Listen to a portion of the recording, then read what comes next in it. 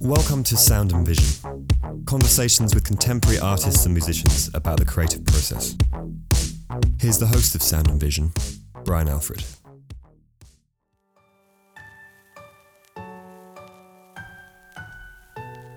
Sound and Vision is supported by the New York Studio School. The school welcomes artists from around the world to join us this summer in New York City or virtually from your home studio in the school's legendary marathons and learn from dedicated artists and to expand as makers. Rigorous and immersive, marathons unfold over 10 days from 9 a.m. to 6 p.m. Eastern Time daily and present a wide range of art-making strategies combined with comprehensive critiques and inspirational discussions. Paradigm-shifting discoveries propel artists to relate to drawing, painting, and sculpture as direct methodologies in understanding their experience in the world, the profound impact of which continues far beyond each marathon. Generous, partial scholarships are available. Visit nyss.org to apply today. Sound and Vision is supported by Golden Artist Colors. Golden is an employee-owned company that makes the best artist materials for making that you can get. Over the last 25 years or so, I've been using Golden acrylics, mediums, and materials, and I stand by the quality in their products. They make acrylics that stay wet longer, they dry flat, mediums to make you paint super thick and beautifully fluid. They also make Williamsburg oil paints and core watercolors as well. You can find Golden in your local art store or online at goldenpaints.com. Sound and Vision is supported by the fine coffee makers at Fulcrum Coffee Roasters. Fulcrum has amazing coffee beans that you can order straight to your door. On their website, you can choose from different roasts from different origins, and you can even get a coffee subscription where you can get different beans delivered to your door each week or month. I'm on this subscription plan and it's amazing. As a coffee fanatic, getting new roasts all the time delivered fresh to the door is amazing. If you get to Seattle, you can even see a 10-foot by 40-foot mural of mine in their 6th and Bell Street shop. Check out Fulcrum Coffee Roasters at fulcrumcoffee.com.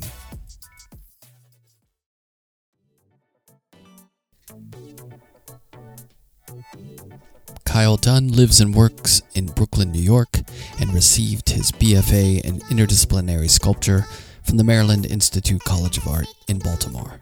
His work has been included in exhibitions at PPOW in New York, Marlborough Gallery in London, GRIMM in Amsterdam, and Maria Bernheim in Zurich, amongst others. He's the recipient of grants from the Elizabeth Greenshields Foundation and the Pollock-Krasner Foundation, and his work is in the collections of the Fondazione Sandretto Re Rebaudengo in Turin, the Museum of Contemporary Art in Miami, the Sunpride Foundation in Kowloon, Hong Kong, Pond Society in Shanghai, and X Museum in Beijing. I spoke with Kyle about his recent show Night Pictures at PPOW, acrylic paint, Michigan, Swiss mountains, and old jazz tunes, and much more. Here's our conversation.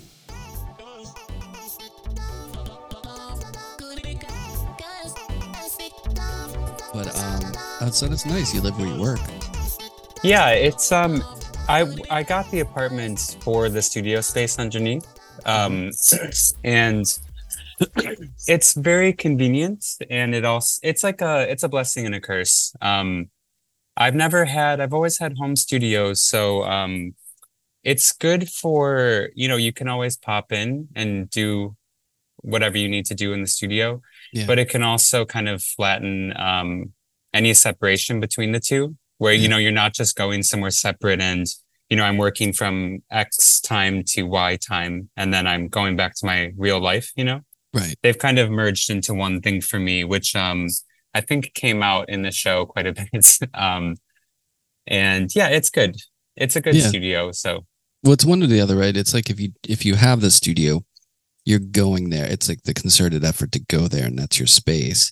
But then when you leave, sometimes you feel that disconnect, because I used to always live where I worked, even when I moved to New York for a long time until I had a kid. And then that was like, okay, yeah, I gotta move because this could get distracting. You know what I mean? So, but I probably could have kept doing it. But yeah, it's kind of nice in a way to have it there. But you would do that thing where you wake up, like you fall asleep early or something. You wake up after a couple of hours and you're like, well, maybe I'll just work for a little bit. And it becomes like it gnaws at you, you know? Yeah, definitely. My bed is right at the top of the stairs going upstairs. And so we keep having to get new duvet covers because they keep ending up with splashes of paint all over. Because I'll work until 3 or 4 a.m. and then just pass out immediately, you know? Right. So it's hard on your home goods, yeah. shall we say. Well, at least it's on a different floor though, right? That's yes, an it advantage. Is. Yeah. When the place I used to live in, Williamsburg, had like, it was just a big open space. And I don't know if this happens to you, but whenever a painting's not finished, it kind of taunts me. You know what I mean? It's like, come on, you got to get it over that bump of like, I don't know, it's like halfway through or something to where you start to feel good about it. But in the beginning, it would just like gnaw at me. And it was just there looking at me when I was home. So, you know, I would keep wanting, I guess it's good for productivity. I don't know if it's good for the work-life balance. Yeah. Do you turn paintings to the wall when you're not working on them? I never did that. I mean, that seems like a very basic solution, but I've heard that people do that, but I feel like they're like my babies and it feels rude to them or something. Yeah. I understand that you could in theory, but yeah. Yeah. I mean, it's kind of like, I don't know. If someone you don't like is at a party and you just turn your back to the party, it's like, come on, they're still there. Yeah. And it's kind of a weird look, you know, you just turn it. You're like, I don't like these yet. I'm just going to make them face the corner. Yeah. Do you work on multiple paintings at the same time?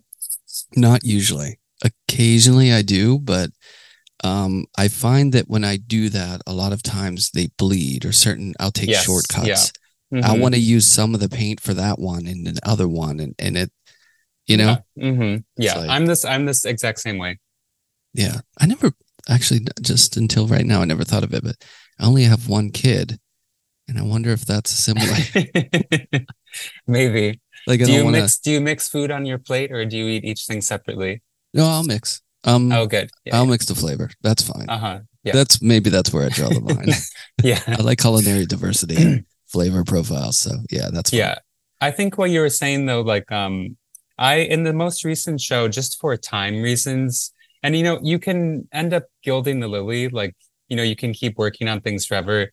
Especially in the most recent ones I had, there's a lot of like minutiae and still lifes, and it's easy to just go into those forever. Yeah. And I usually fully finish a painting, but in this show, I was getting things to like 80% done and then working on maybe 3 at a time. But it was already to the point where all the major things are in place already. And the color temperatures and the light is already there. Because in the beginning, the risk would be like, if you mix the perfect pink for this cheek, you know, or like the perfect orange on the wall, but then you have another painting that has orange and you end up just putting it in that too. Right, and you end up with 3 versions of the same thing. Yeah, that's what I was doing. I was cutting corners. I was like, well, there's a bunch of gray there. That could work for that. And I was like, I don't want to, you know, just like make it convenient in that sense. But it's funny how we have these relationships to paintings or the process that are so specific, I think. You know, like I feel like kind of the opposite of what you're saying is when a painting is, you know, how sometimes people ask you like, well, when's a painting finished? How do you ever really know? Yeah, it's a classic question. Yeah, right. And I feel like when someone asks me that, I just think the answer is at a certain point, I just feel like I just pull the ripcord and I'm done. Like I'm out. Yeah. And I almost never go back into a painting. Like it's like once it's done, see ya, it's out. And my mind fully commits to the next image or next thing that I'm working on. It's really hard to go back in time for me. But it sounds like you like to, you'll touch up or you'll tweak things afterwards. Well, I did for this one just for time constraints because I was afraid of, you're like, oh, well, I have this quadrant of the painting that still needs some work. And you can budget in your head, oh, that will take 4 or 5 days. But then problems and, you can keep finding ways to alter and edit forever. And I just had, the deadlines, like the reality of actual time pressing down. So you just have to move on at a certain point. I get in a very singular headspace with each painting though, like each one is, I don't tend to make like different versions of the same image really. Like each one is its own hypothetical setup kind of. Right. And so I have a hard time working on multiple ones at the same time because I don't usually have different versions of the same image. And the emotions in the painting that are affecting me and that I'm, the back and forth between that, it's specific to each one. And so Right. it feels like, you can't just jump between one or the other. Cause if one painting is kind of like, has some type of sexual energy and the other one is like little, existential and sad feeling, going back and forth between them doesn't work for me because my head is in that either more energetic place or Yeah, definitely. It's like a narrative cloud that your brain is in while you're working on a specific image. And if, you just jump ship and try to go over to the bright place, it's kind of a hard shift to make, in real time. Yeah. And people absolutely. like that with music, because I always ask people about what they're listening to in the studio. And a lot of people say, well, I can only listen to something that fits the vibe of like the painting, and then other people are like, yeah, they're making paintings of flowers and they're listening to death metal. So, they're like, whatever, it doesn't matter. Yeah. I can't listen to music in the studio.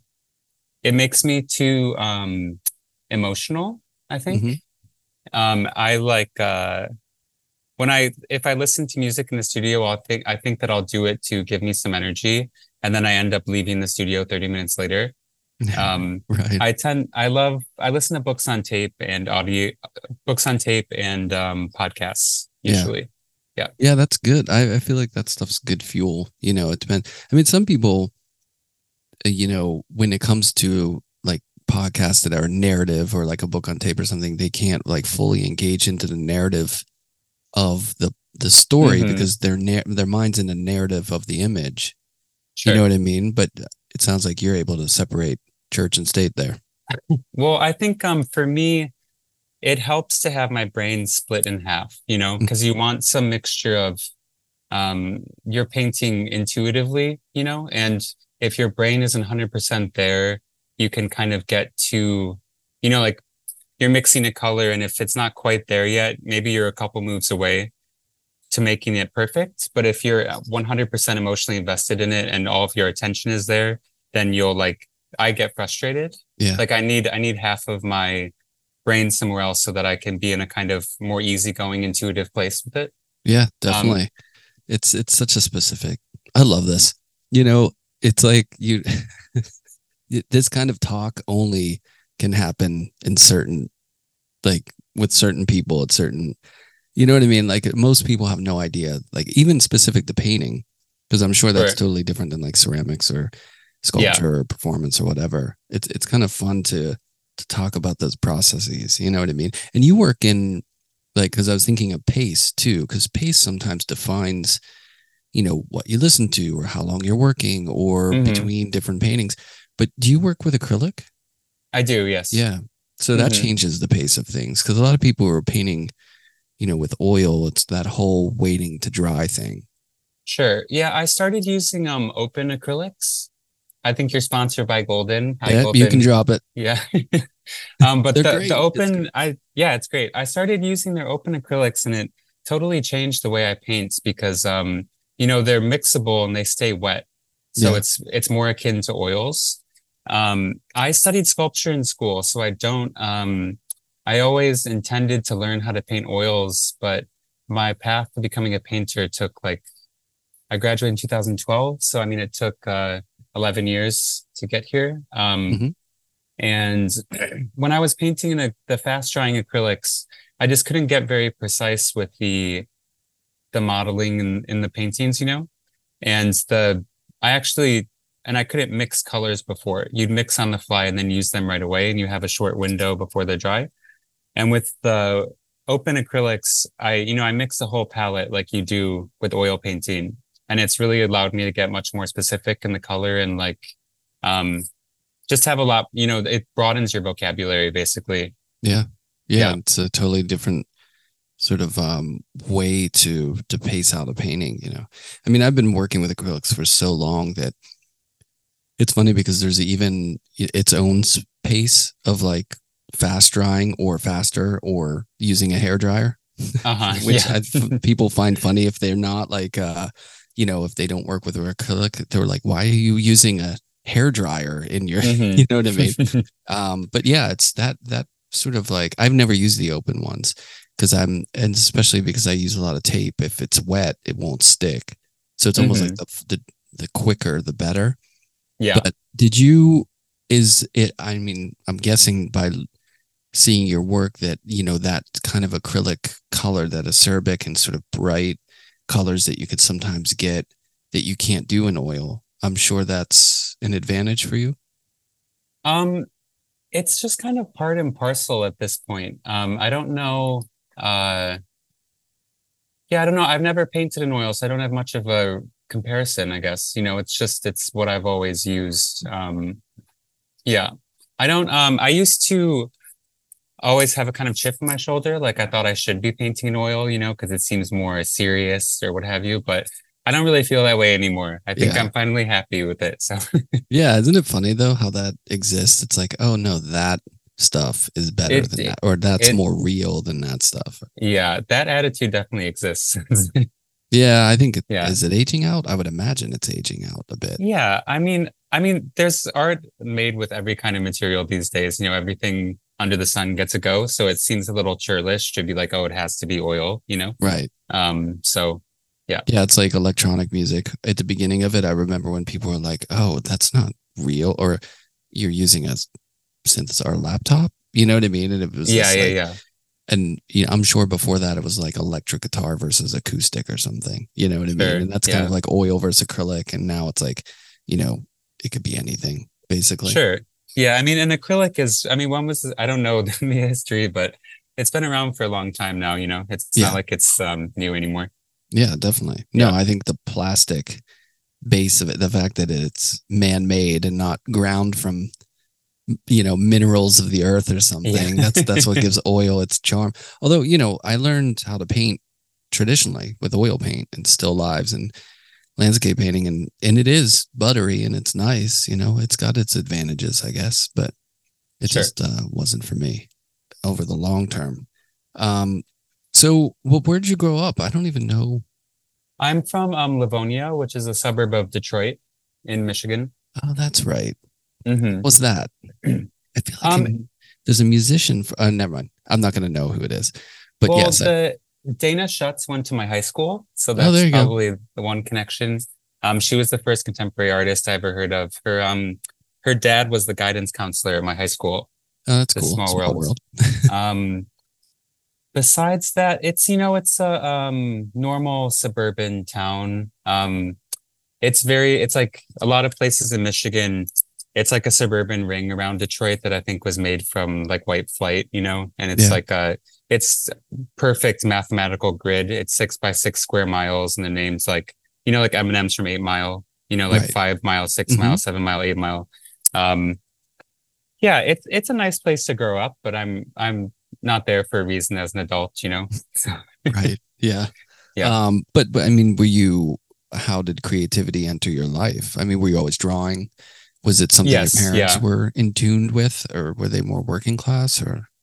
My mom is a postal worker and my dad's a mechanic. So yes to that. I'm an identical twin, and my brother went to art school with me actually. And we were always, those, it's funny because a lot of artists, they'll have that story where they were always the one in class who could draw, and me and my brother were a joint pair of the two in class who could draw.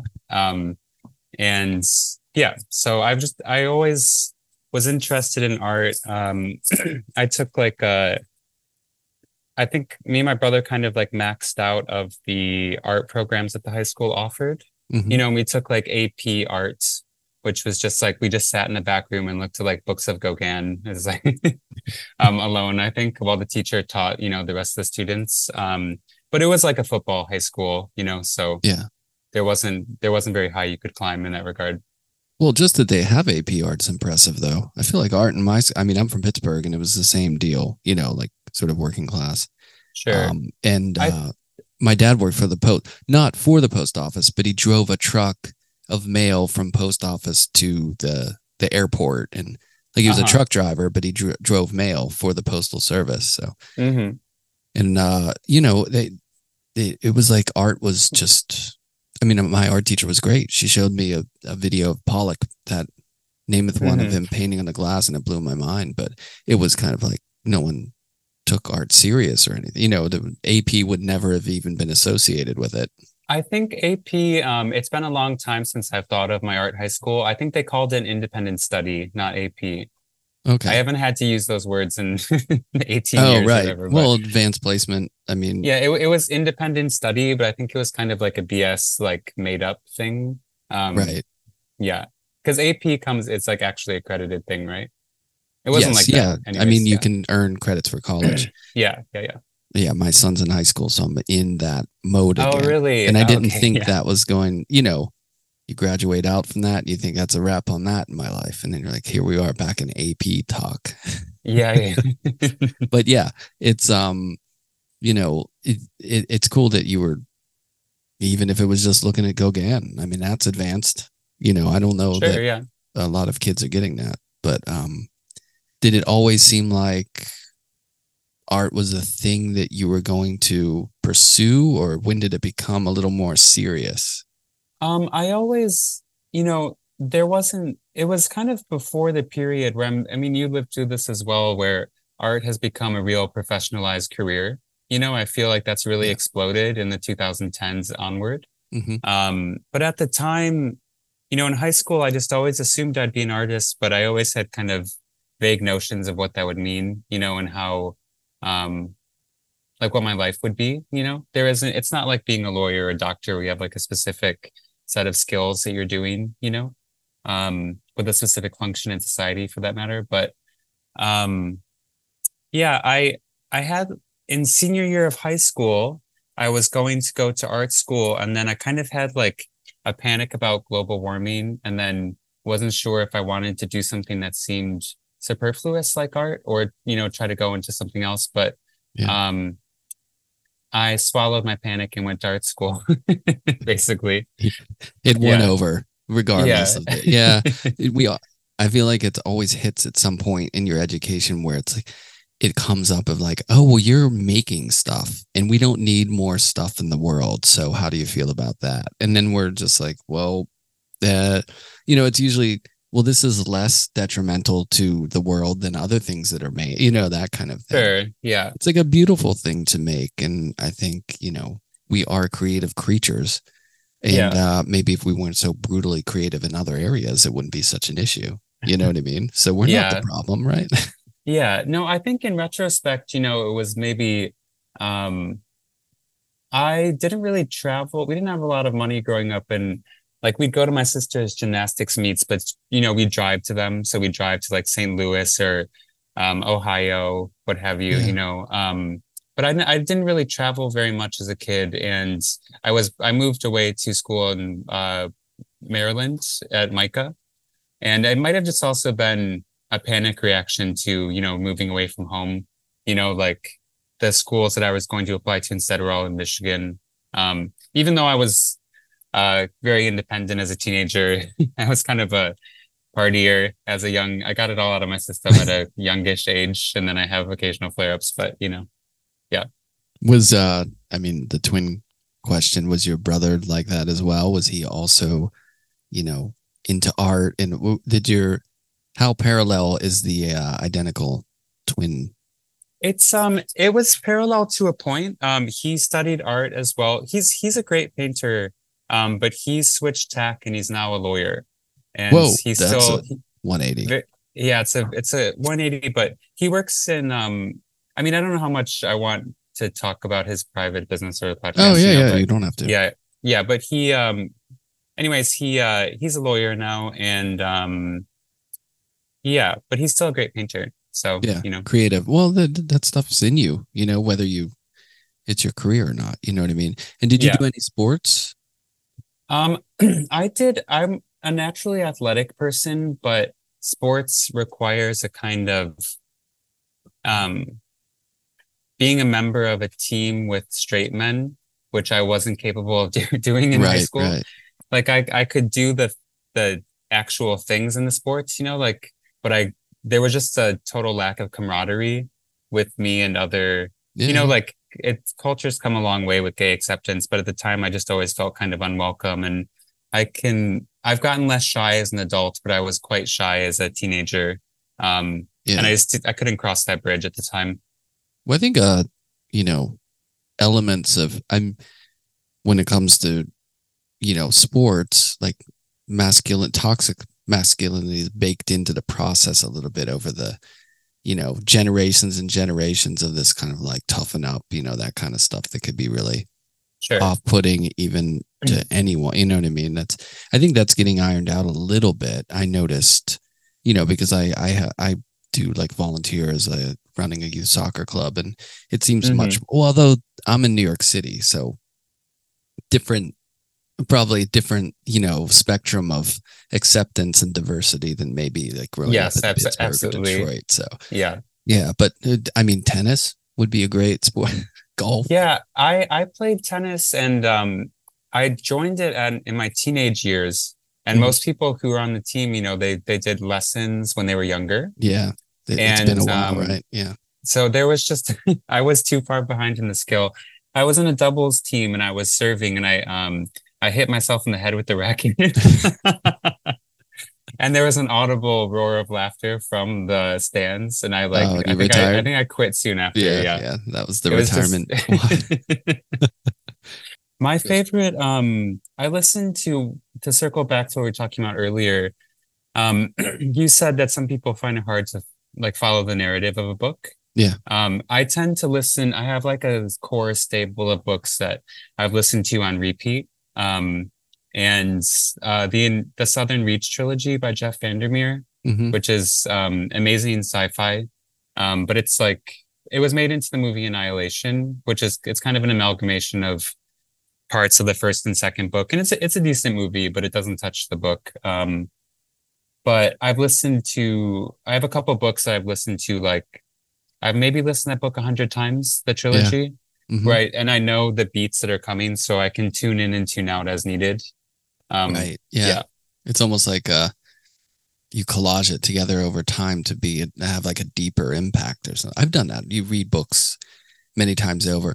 Because I'll do that thing where I'm reading and like I'll black out for a page and start thinking of something else, but I'm still reading. I'm like, what the hell did I just do?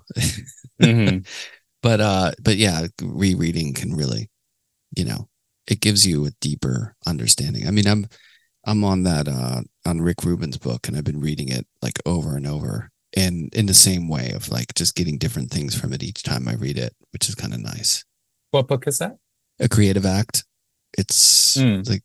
It's about creativity. It's weird because he's, I think he comes to it as a music producer, and obviously the main touchstone of his creative work has been working with musicians and music, but it's just about creativity in general, and it really hits as from being an artist. I think there's a lot of great stuff in there.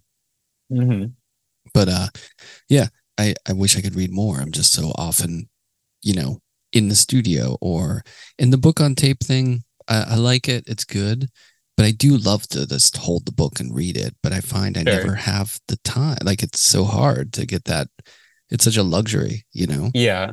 Well, it really depends too, as I forget, I listened to some episodes to kind of catch up with your podcast, and you were talking with someone about the narrators, I believe, for books on tape. But that can be a real make or break depending on the actor. Yeah, definitely. The first Annihilation, the first and Southern Reach trilogy is narrated by Carolyn McCormick. And she's one of the DAs on Law and Order, which my mom always had on in the background when I was growing up. Yeah. And so it scratches this weird like Freudian itch for me, where it's like a voice of my childhood reading my favorite book. It's like that's a good really crossover. And she's a great actor. Like she really delivers it beautifully. But sometimes it can really add or detract a major layer from the quality of your experience. So you have to find that like perfect combination of, the content of the book and the delivery. That's true. It's really important. Like it's, I'm sure it's like that between scripts and actors, I'm not reading a lot of scripts. But yeah, there was a Murakami book that I really wanted to read, but I was like, well, I'll get a book on tape. And the narrator just sounded like, I don't know, a commercial for selling insurance or something. Oh, no. I was just like, I couldn't get through it. I was like, oh, well, I wasted that $25 or whatever.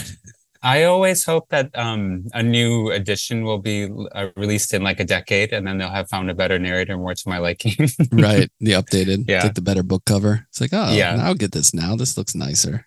Yeah, a better sound. So, well, dipping back, how was the move to Maryland and Micah? It was good. Baltimore is, it's a beautiful city. There's a lot of, in a kind of old American way, there's a lot of like Revolutionary War looking like old America. Yeah. Not so far back as Revolutionary War, but like Civil War era buildings, like brownstones. They look very like old American, and it's very lush. It's a pretty rough city. There's a lot of crime. It was kind of just this pressure cooker, being in art school. I feel like when you're the kid who draws in high school too, you're kind of isolated, as the case may be. There aren't necessarily a lot of other people, in the same niche as you. And then when you go to art school for the first time, you're suddenly with 1,500 people who are all that kid in their high school, Yeah. And so it's a lot of, there's a lot of excitement and pressure there, which is, Yeah, I didn't have that. Because I went to universities. I never went to art school, but I never thought of that it is really like that. It's like you're going to where all the people like, because if you go to art school for undergrad, you're really like locked in. Like you're like, this is something you want to do. Like it's not like, you're just going to a liberal arts college and you start taking art classes and you're like, oh, this is cool. I like that. You're kind of like going to make art. Like I'm an artist, everyone, and everyone else is there the same, but yeah. I mean, but it's nice that, you're with kindred spirits, ideally, you know what I mean? Yeah, absolutely. I'm still good friends with a lot of people from school, but just as the cookie crumbled, my friends are mostly illustrators and graphic designers. Yeah. So, they also they had a more tangible career path, I guess, right. With like concrete jobs for companies and what have you at the end of it. But I studied sculpture in school. I went into school thinking that I would be a painter, and then I had kind of existential freakouts whenever I'd be trying to decide what to paint. Freshman year, I would just panic, and sculpture clicked with me, and then I did sculpture. And now I'm a painter again, and I didn't know that having existential panics are just part of the package, and then you get over it. It's in the job description. It's in the job description, yeah. It wasn't just you. It was like it comes with it. Yeah, I mean, I'm sure not. I don't know if everyone is like that, but you just you move on. You start working and you get over it. But I didn't have that faculty at 18, so. So yeah. What with sculpture, was it working with the material that spoke to you? Was it the professor or the people, and what were you doing? What were you making? Well, it was metal work. I took a class, the intro to sculpture class, and I started using a plasma cutter. So you're like drawing out holes in the metal, and I started making these like perforated lace kind of things out of metal. Mm-hmm. It was kind of like a one trick thing that I stretched out over multiple years in retrospect, but that's what I did throughout school, and they got increasingly ambitious as school went on. But they were still always rather like, I remember the notes from professors were often that the sculptures were too image based, there can be a kind of fetishization of like process and community involvement with sculpture, and sometimes that's really great. Sometimes it can just be conceptual dressing on it, right. Especially for in undergrad, ones that have some type of unique or attention-getting angle to how they're made. I think that kind of draws attention and draws the imagination of younger people, I think. Yeah. And but I think my sculptures were always like more image-based, and that was eventually led to painting after school.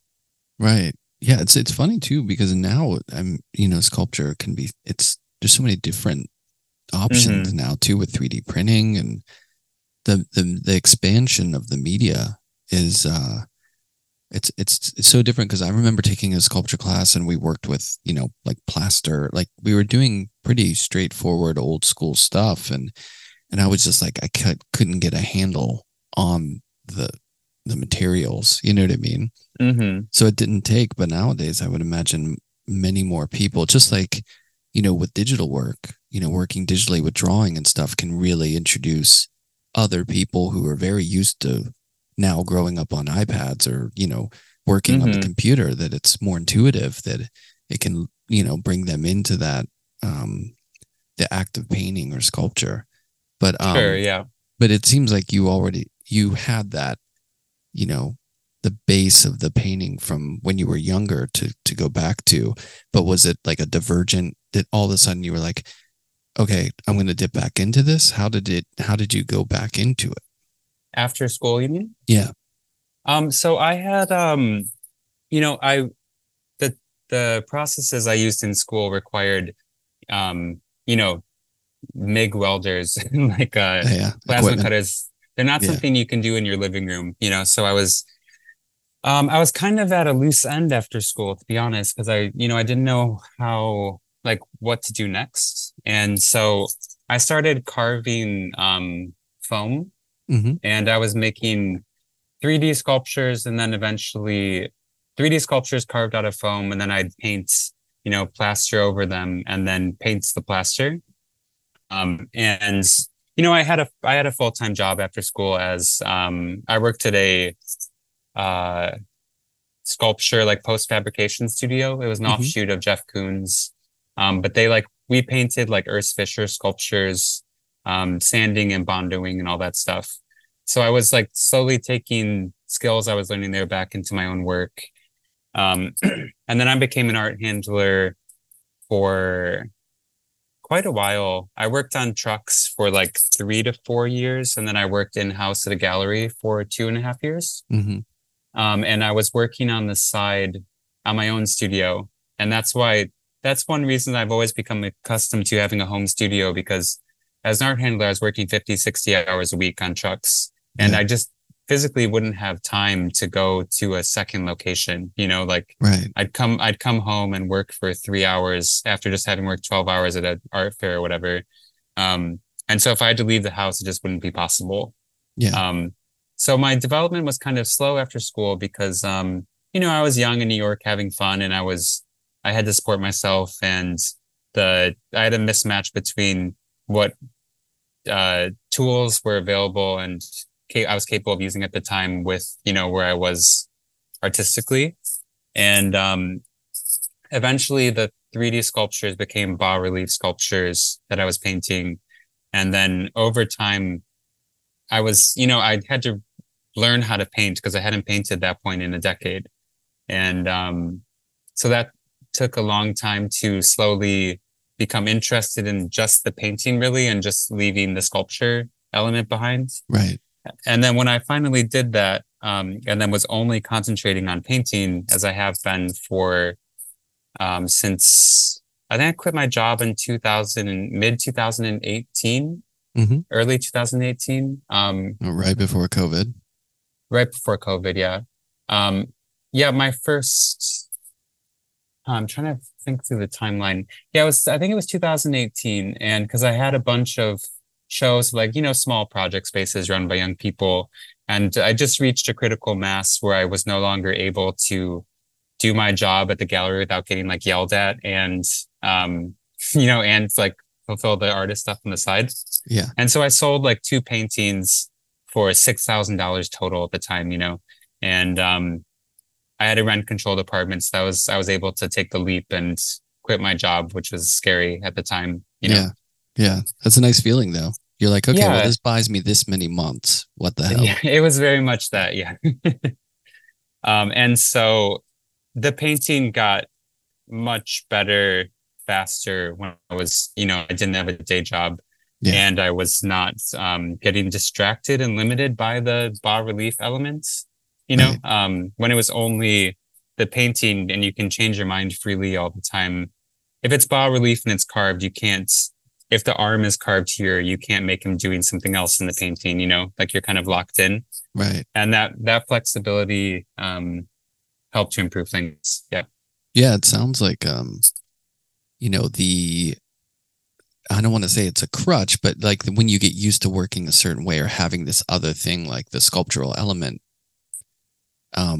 it almost becomes it was probably making your choices more difficult, but you felt like it was giving you something like a structure to it that was, you know, helpful in your mind, but almost like an obstacle in your hand. You know what I mean?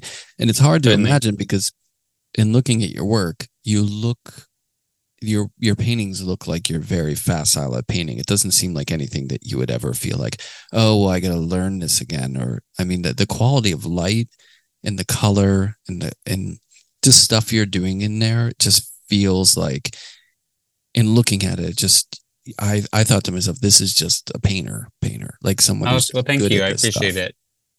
But it's hard to imagine that I'm sure it's going to be nice for other people to hear who are painters who are younger, maybe struggling through those stages or whatever, to be like, oh, okay, this isn't just a guy who's like, yeah, I could just do whatever I want, bloop, bloop, and it was like super easy. No, it was not. It was not easy.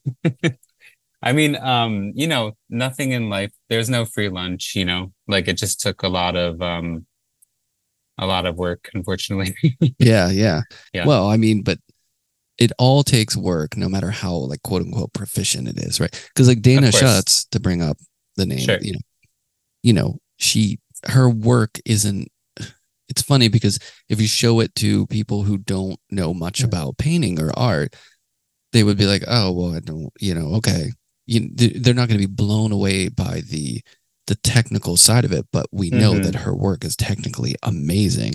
Yes. You know what I mean? But then in work like yours, it's a little more, since it does veer a little more towards realism, or, you know, something that people off the street would look at and be like, oh, this is just someone who can, you know, make this look like this, and this looks really nice.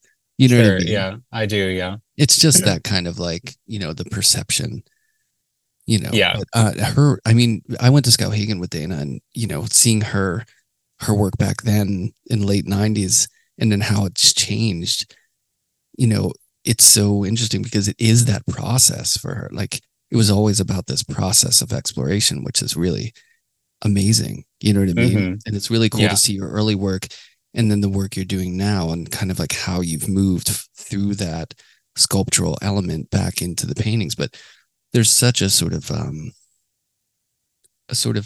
weight to the space with light in the work that is really almost sculptural in a sense. You know what I mean? It feels like you have a handle on these objects and how to give them both weight and light with, you know, the way you're painting it, which is pretty cool. Yeah. I think I've always been like an early red flag for me being gay for like my parents and grandparents was, I've always been really, I love objects, you know, like I would go to antique stores, like my mom and me would go to antique stores, and we would go to museums. Later as a teenager, I didn't really go to museums as much as a younger kid, but you know, we'd go to thrift stores, and I always was like, I'm a real nester, you know, like I love interior design, and like I rearrange the furniture in my house constantly. Like every time my friends come over, they make fun of me because like the couch is facing a different direction and the dining table somewhere else. It's just like a tick I have. And I think it comes just from like my love of objects, really. You know, like I really like, I don't know, there's just like, as a kid, Andrew Wyeth is one of the few painters I knew of when I was like young, you know, before art was really on the internet that much. And if you were in suburbia somewhere, you know, you knew of Degas and Gauguin and etc. But he has that series of kind of I have a hard time saying that word, anthropomorphized objects, where they're like a boot with a stick in it, and it's in a windowsill, you know, and there's this kind of like feeling of a presence made out of the objects, if you know what I mean. Right. And like there's this one phenomenal painting that it's, if you just say what it is, like, it's a big rock in shallow water and sand. I think there's like a fishing pole leaning against it and maybe something else. And on paper, that's so uninteresting.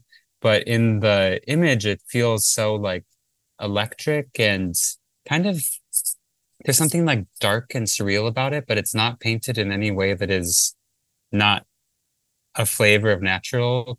Like it looks natural, and it's hard to define exactly what that energy is that he's put into those things, but it's something that I'm very attracted to. And I think my love of objects comes out in the paintings, is what I'm getting at. Yeah. No, it's funny. I mean, did you ever think to yourself like, oh, I could definitely do interior design? Like, I'd be very entertained by like working on these spaces and picking beautiful things. And well, I thought of being a landscape designer, actually. Oh yeah. I gardened with my mom as a kid. She had they just retired and moved from my childhood home. And my mom developed this garden over 30 years that was just spectacular. Wow. Like flowers up to your head, like an incredible garden. That wrapped all around the house. And we've since driven by and the new people tore it all out. So it's very gutting. It's devastating. It's tough. Yeah. They put garbage cans where the peonies were. It's a crime. But yeah, I thought of doing that, but I didn't want to stay in my like childhood back pocket either, Like there's plenty of opportunity to be a landscape designer in Michigan, but I wanted to get out and see the world a little bit, Right. Well, here you are in Bushwick. Yeah. Here I am in a basement in Bushwick.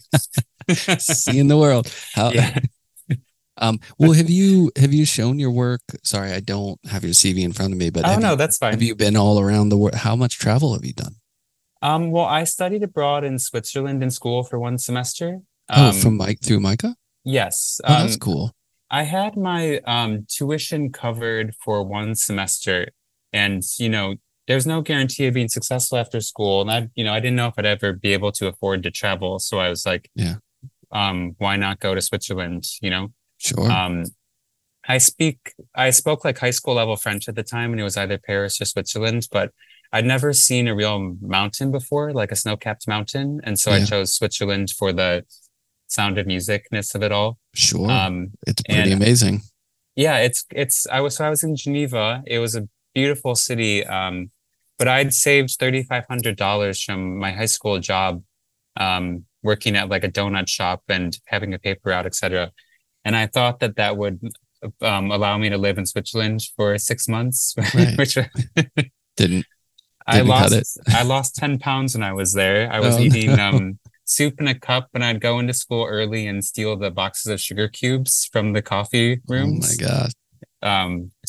But yeah, so well, at least it was beautiful. Yeah, it was beautiful, and I had a lot of fun. And when you're 23, how old was I? No, I graduated at 21, so I must have been 20. Those things they don't rattle you at that age. It's fun. It's an adventure.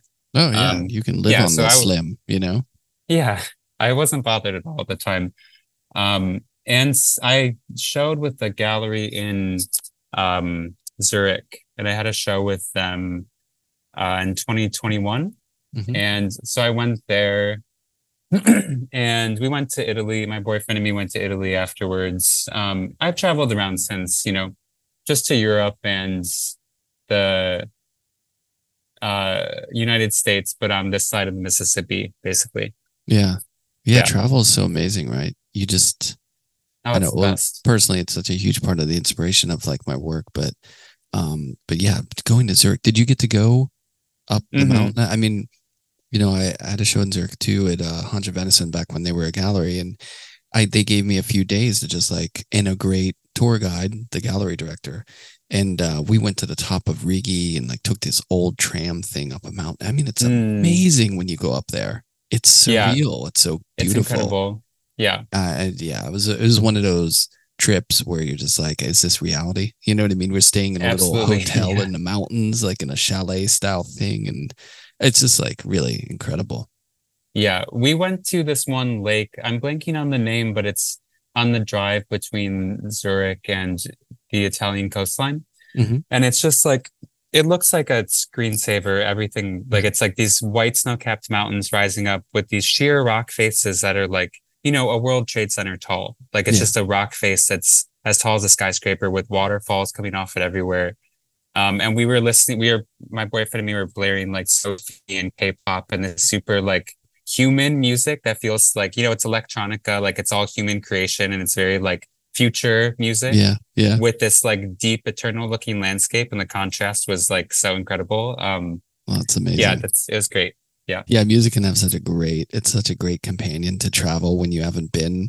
You know what I mean? Like a lot of the places that I've been for the first time, I remember some of the music, like driving across the country is like, after high school and listening to certain music in like Utah with those rock formations and stuff, it just like hits different whenever you have that new experience in a landscape. Yeah. So you did a cross country road trip? Oh, well, I was in a band and we toured a lot too. Course. So I've been to every state except Alaska. I have not been to Alaska, but yeah, seeing the country was amazing. It's so different all over. You know what I mean?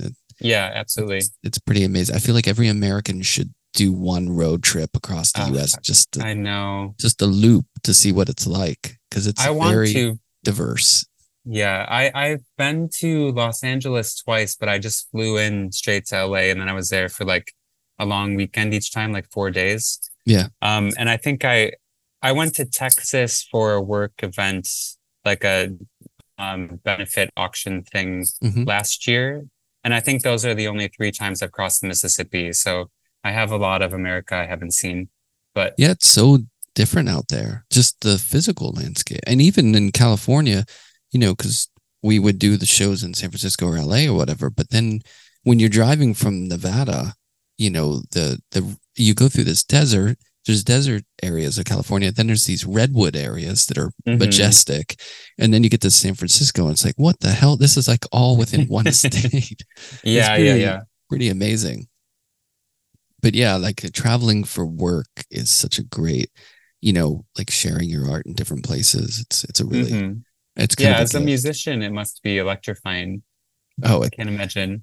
Dude, I mean, talk about those experiences of like when you're younger, things you could do that as you get older, there's no way. I mean, piling into a van with no money, barely eating. But that energy of like playing shows. I mean, we were a small band. We played in like indie rock places, but I mean, seeing these different people all over the country, it was a pretty great experience. Yeah, absolutely. I mean, the energy required for that has to be a lot. Yeah, definitely. Yeah. A lot of coffee and young. When you see bands who are older who are still doing it, you're like, how can they still be doing it? It's just muscle memory or something. Yeah, I think that I like when I'm working in the studio a lot, I need I start breaking my sleep schedule up into like 3-hour chunks spread throughout the day. The Buckminster Fuller method. Is it? Yeah, he was like, was it 3 hours then 4 hours? Yeah. Like that's supposedly the most productive you can be is if you're constantly like sleeping and waking like that. Yeah. For the lead up to my most recent show, I was just working until I dropped basically. And then I would sleep 3 hours and then get up and start over again. But so I need a nap in the middle of the day if I'm working all day long, Yeah. And like, I can't imagine like, well, you're talking about the age required for touring. Biden being 86 as president, what I'm like, what the hell? How? No, that's why he's falling down on stage and shit. Like that's why. But I mean, all like my grandparents have fallen here or there. Like I fall here or there. That's like that doesn't bother me so much as just I can't imagine having the physical and mental endurance to do that, Yeah, I agree. I wouldn't have it now. I know. I don't understand it. And he wants more, like he's determined for more. I don't get it. A pain sponge. I guess. Or maybe it's just like muscle memory. Like you're used to that abusive schedule and like endless exhaustion to where you feel like if you slow down, you'll just break down. You know what I mean? It's almost like you just have to keep going. So you don't... Like when people are afraid of retiring because they're used to having like a punishing or being in demand in some way. Yeah. Well, you feel like you have no reason after that. Like a lot of times people would just say like, well, what do I do now? And then you feel like in a way part of you's dying because you're not doing the thing that kept you going for so long and you don't want to submit to that. The beauty of what we're doing is, I don't know. I don't think about retiring. Do you? Like, I'll always paint. I might slow down. I don't know. I was talking with my gallerist a couple weeks ago, and someone was talking about retirement. I don't know why, and I was like, I'm retiring. Of course, I'm retiring. You're into it? I mean, I'm not like taking an early retirement, but life is for the living too, Yeah, like, I don't know. True. When I'm 65, I don't know if I'm going to be painting. I might retire at the same age everyone else does. Well, listen, everyone, you got to go see house shows now. I mean, that's a long way away. I'm 33, so I have a lot of time. There's a lot of paintings in between then, but and there's no guarantee I'll be in demand in 2 years, let alone 30 years. But right. yeah, like my mom worked, long hours her entire adult life to support me and my siblings, which I'm very grateful for. But her life has opened up in a way post-retirement, Yeah. I called her the other day, and she was on the third movie of the Lord of the Rings trilogy, and she had been doing cross stitch the entire time, and she had a bowl of Cheez-Its and was watching birds out the window all at the same time. I was like, she's living, like she's really enjoying her life right now. Did she cross stitch a giant Gandalf? I don't think so. I didn't ask her what she was cross stitching, but she has lots of hobbies that she's never really been able to fully explore or indulge because she's just working. Yeah. So maybe I'll pick up some strange hobby that I have yet to discover. Yeah. It's a good point. It's funny because for years and years after school, I was fortunate enough, I got that, sold a couple paintings, and I was like, okay, well, I'll just take some time off working and just work on my work. And I was able to just keep doing it. Mm-hmm. And I feel like, I went a long term without doing anything but just painting, and animating. That was like my thing. And, having a kid throws you a curveball into that. You start to do other things you don't normally do. And, and then doing this podcast and talking to other people and writing and doing other stuff, it really does kind of like nurture your life in general. And then also the studio life, because, if you're only doing that one thing all the time, it's okay, but you can have exhaustion from it, like it can sort of like, dry out a little bit, some of the soil of it. And I think travel's a great thing for me. Like every time I travel, I get so inspired, but I think it is important to have that side of things, where you're sort of like watering the soil of your creativity in a way. Oh yeah, absolutely. I mean, I haven't really been working that much since the show. It's been like a month and a half. I'm like sketching for a couple of projects coming up, and I have some like very small paintings I'm doing for some people. But you kind of need I feel like I left it all on the dance floor to a certain extent. I'm always taking reference photos of like strange effects of light, all the time. And, different piece of furniture I see online, a movie still, just constantly amassing, like reference materials. Yeah. And by the end of a show, I feel like I've used everything that I was going to use. I've explored all the ideas I wanted to explore. And you have to live life to accrue experience where you're not going to have anything to paint about, Right. Like it's just like, if your work is informed by your personal experiences at all, you have to have personal experiences. Yeah, exactly. Like there's got to be something to pull from, Yeah, absolutely. Unless you're Agnes Martining it, and then you could just, meditate and do your thing forever. Sure. Daily practice sort of on Kawara. I mean, he had it. Yeah. Everyone's like, yeah, that work must be so boring, but he knew what he was doing every day. Oh yeah. I mean, he was on a mission. Yeah, exactly. Yeah.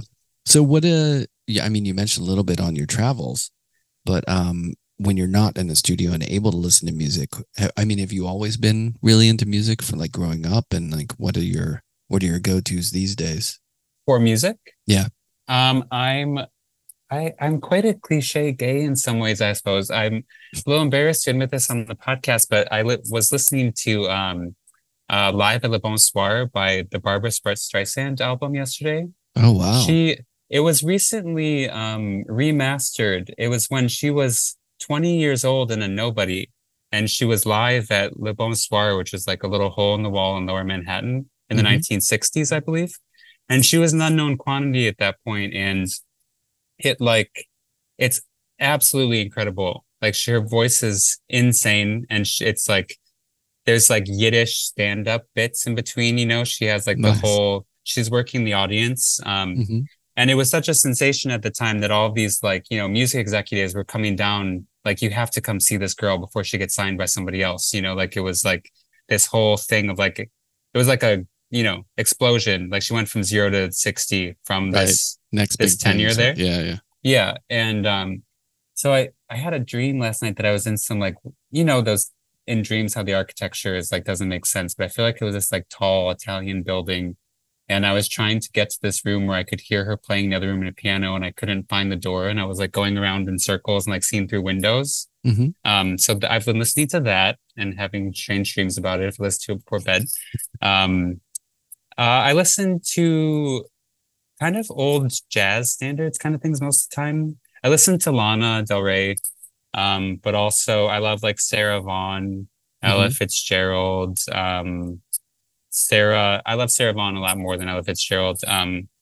Amy Winehouse. I've been listening to Peggy Lee because she's Peggy Lee was such a great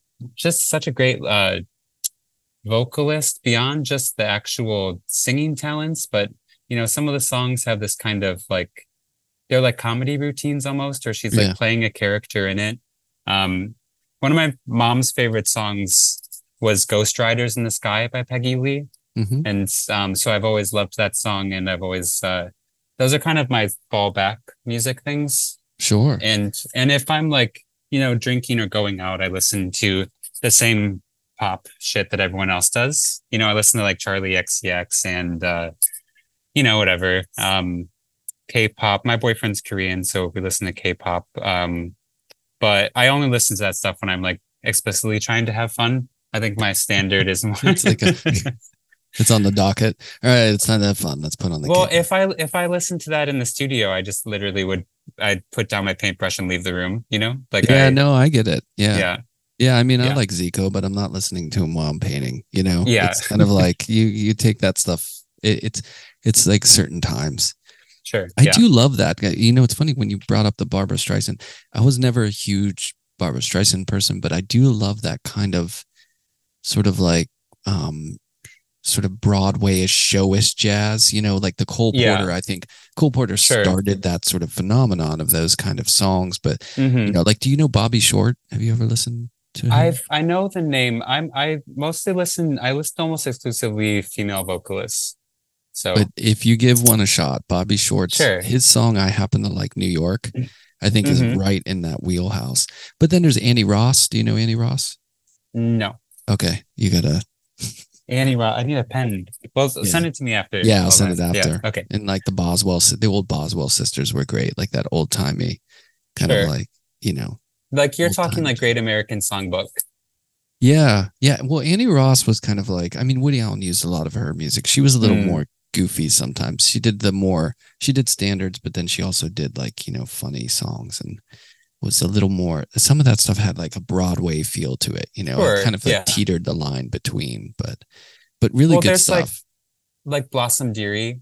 I love Blossom Dearie. Yeah, yes. I love Blossom Dearie. And she was the Schoolhouse Rock singer. So I did not know that. She was one of the main voices on Schoolhouse Rock. That's like funny. In the A Bill is a Bill on Capitol Hill. Yeah. I grew up with that stuff. Oh yeah. So, I mean, but that's kind of, that jokey middle ground between, that being said, I've never been to a Broadway show. So, while I have listened to it, I'm listening to it from my basement, not live. Right. I think new Broadway musicals have a kind of cheesier pop sensibility that I don't really care for. Right. I like the older ones personally, but yeah, when it was a little more, it wasn't almost stylized in a way. Yeah. I can't with Wicked and those kind of things. Oh, I've never, No shade to anyone who likes it, but it's not my cup of tea. Yeah. I went to Hamilton, which was incredible. My son was really into it at that time. But yeah, there's a lot of Broadway stuff that's more sort of contemporary in the sense of dipping into contemporary music. Blossom Deary's version of I'll Take Manhattan. Do you know that song? I do, yes. Yeah. It's such a beautiful song. I mean, that is one of the quintessential New York songs. You know what I mean? It's so good. I think my favorite song by her is Surrey with the Fringe on Top. Yep. Yeah. It's a great song. Yeah. Charlie Parker did a great version of that too. That became like a bebop standard, but yeah, that was a great song. Yeah. Sure. I was walking my dogs yesterday in the park and humming that to myself just to you want to know how gay I am. Wait, I've hummed that song. Well, I have some news for you, Brian. Uh-oh. Yeah, just kidding, but yeah. No, that's great. So you're taking some time. And then, well, for now, this show at PPOW happened. And so do you have anything else? I mean, obviously people can find your work on social media online and stuff, but like, is there anything coming up that you're, Yeah, I'm going to have one painting with PPOW Frieze London. So that's sometime in October, November. I'm a little fuzzy on. I have it written down somewhere, but I don't remember offhand. And I mean, there's always art fairs to participate in if I want to, and I'm at that point. Yeah. And I'm going to be in 2 group shows, which I think a painting each, but the details of which are still a little. I'm not ready to share publicly, but yeah, I think I'm just slated to do, a handful of paintings for the rest of the year, but I am a little curious and excited and anxious about making work that is outside of the body of the work from the solo show. Right. Because I spent it was almost I think it was 21 months, which I know because I asked Siri, not because I counted them. You didn't have a calendar with X's. No, I bought a big wall calendar to motivate myself, and it stays blank, so it didn't work. It's just there. Yeah, it's just there, shaming me. But I spent 21 months on night pictures, and the work took a long time to develop, and I love PPOW. They're a great gallery, and they see me as a person, not just a painting printing machine. So imagine that. Yeah, I pushed the show back twice, and which they graciously let me do, and I'm very happy in retrospect that I did, because it needed that time to develop properly. But I've just been in the universe of that show for a very long time, and so it's exciting and also a little nerve-wracking to leave it. Right. So one of the paintings I have planned is set in sunlight, which is nice. it's a real change of pace. Yeah. So that alone is, I'm very specific about effects of light and color and nailing, really trying to nail the atmosphere of a painting through that. Right. And I can't remember the last painting I did in sunlight, if there even is one as an adult. So that will be a challenge all of its own. Is it of a garden? No, it's inside, but I do, I want to set a couple challenges for myself for just things I haven't done before, Yeah. I haven't made a multi-figure painting as in the past couple of years. And this show was explicitly about being inside, but earlier on in the show, that wasn't the case. They were inside and outside. And my favorite painting from the show, actually, Paper Angel, which is the vertical one that has the orange wall. Right. For the longest time, that was a forest scene. And I spent 3 weeks painstakingly painting this forest floor with tons of, leaves and every little plant detail. And there was a naked figure who was reflected in a body of water at the bottom. And so I was working on that, and then the show kind of clicked into place with it all being inside. And that painting just didn't make sense, but it had to be in the show. And so I painted over all of it except the trees in the window outside. And so that's the only part that survived from the first iteration of the painting. But it's cool. This weird window into the past of the painting. It almost looks like it could be wallpaper too, in a way. Sure. At first, because it is a much different light sensibility than what's being reflected onto the mirror and the orange wall. You know what I mean? So it's kind of cool that you slowly creep back into that and see it like later. Yeah. I repainted the trunks of the trees to match to match like as if there's light being thrown out the window and it's hitting, at mid trunk.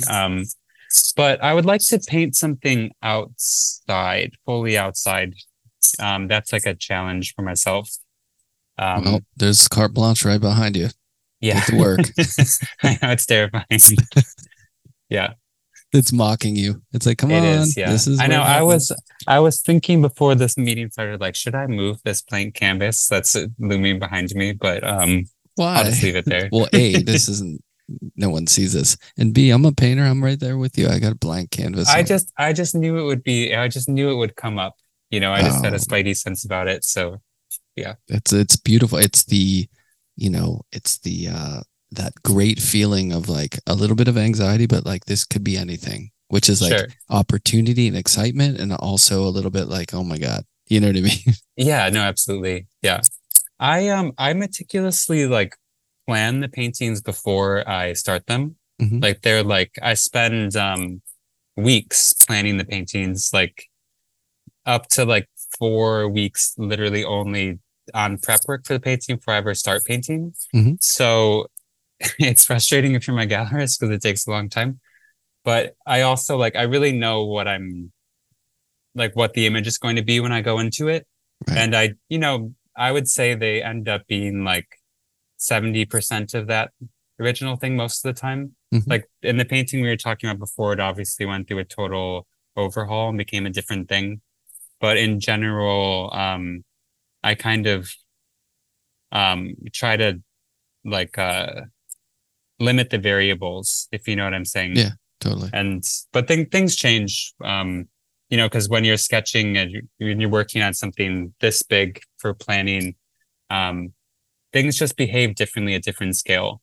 So you can make it a painting and then you're like, I just hate how big the head is in the painting. Right. And when it's a piece of paper, it doesn't bother you. And then when you see a head this big, you're like, I'm not painting that, that's not, then you instantly know, and then you have to rejigger, but yeah. No, that I do the same thing. I'm going to draw things out on the computer for the most part, but then anytime you translate, change happens, it's just a different thing as much as you try to, map it out. That's the beauty of it. There's a little bit of like organic tweaking that happens. That is why when people say, well, why don't you just make digital paintings? Why make it a painting? Well, part of it is that, the translation of the medium does something, Oh, absolutely. Yeah. Yeah. Well, I'm excited to see the new work whenever that is. No pressure. Oh yeah. Thank you. I'm excited to see the new work, but this work is really beautiful. I mean, the show's amazing, and I totally understand why it took that long to make, because it's a really great group of images. So thank you so much. Thank you. I really appreciate it. Yeah. No, thanks for doing this. It was great to talk.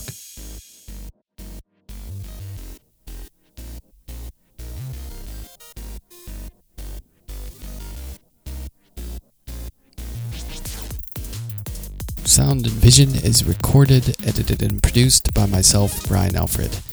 You can find out more about the podcast by checking out the website, soundandvisionpodcast.com. And you can find images on Instagram at Sound and Vision Podcast. If you would like to support this podcast, you can really help out by leaving a rating, a review, sharing it on social media, or sharing it with a friend. Many thanks to Golden Artist Colors, the New York Studio School, and Fulcrum Coffee for their sponsorship.